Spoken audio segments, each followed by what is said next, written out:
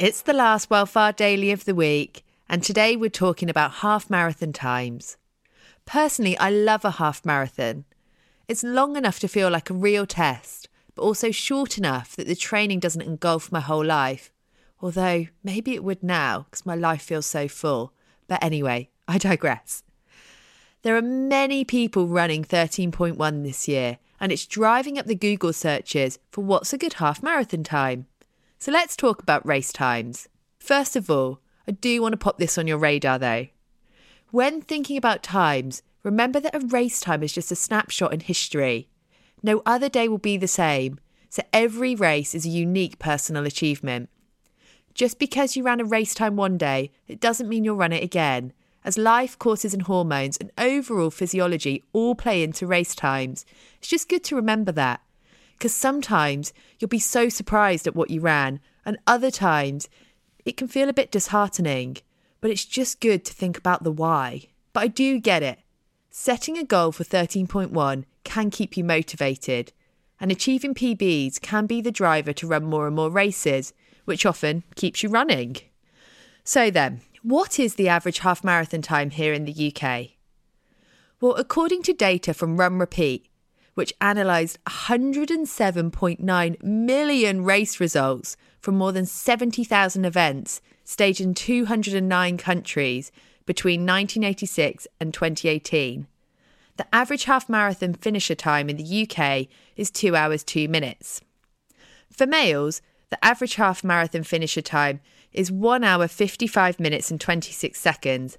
For females, the average time is 2 hours 11 minutes and 57 seconds. This puts the average pace for men around 5.5 minutes per kilometre, or if you're more of a minutes per mile runner, that's 8.96 minutes per mile, whereas for females, the average half marathon pace is 6.40 minutes per kilometre, which equates to around 10.29 minutes per mile. So there you go. You've got the averages, and now you can see where you are in relation to them. But as I said in the beginning, they are just averages. And if you're slower than these times, do not panic. I always find it's really good to grab a pen and paper and list out what's going on in my life and what can be affecting my training, so I can see how much my body and mind is juggling.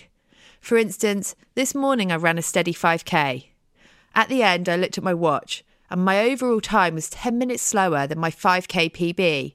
But that PB was set pre-babies and when I exercised 6 times a week.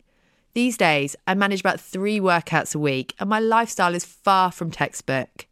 So enjoy knowing these average times. But just remember, like many aspects of running, half marathon times vary greatly. So it's all about enjoying your run, not just the race time. But if you do run a PB, take a moment to really celebrate yourself and what you've achieved. And then get back to just enjoying running. Anyway. Hi, I'm Daniel, founder of Pretty Litter. Did you know cats tend to hide symptoms of sickness and pain? I learned this the hard way after losing my cat, Gingy. So I created Pretty Litter, a health monitoring litter that helps detect early signs of illness by changing colors, saving you money and potentially your cat's life. Pretty Litter is veterinarian developed, and it's the easiest way to keep tabs on your fur baby's health right at home. Go to prettylitter.com and use code ACAST for 20% off your first order and a free cat toy. Terms and conditions apply. See site for details.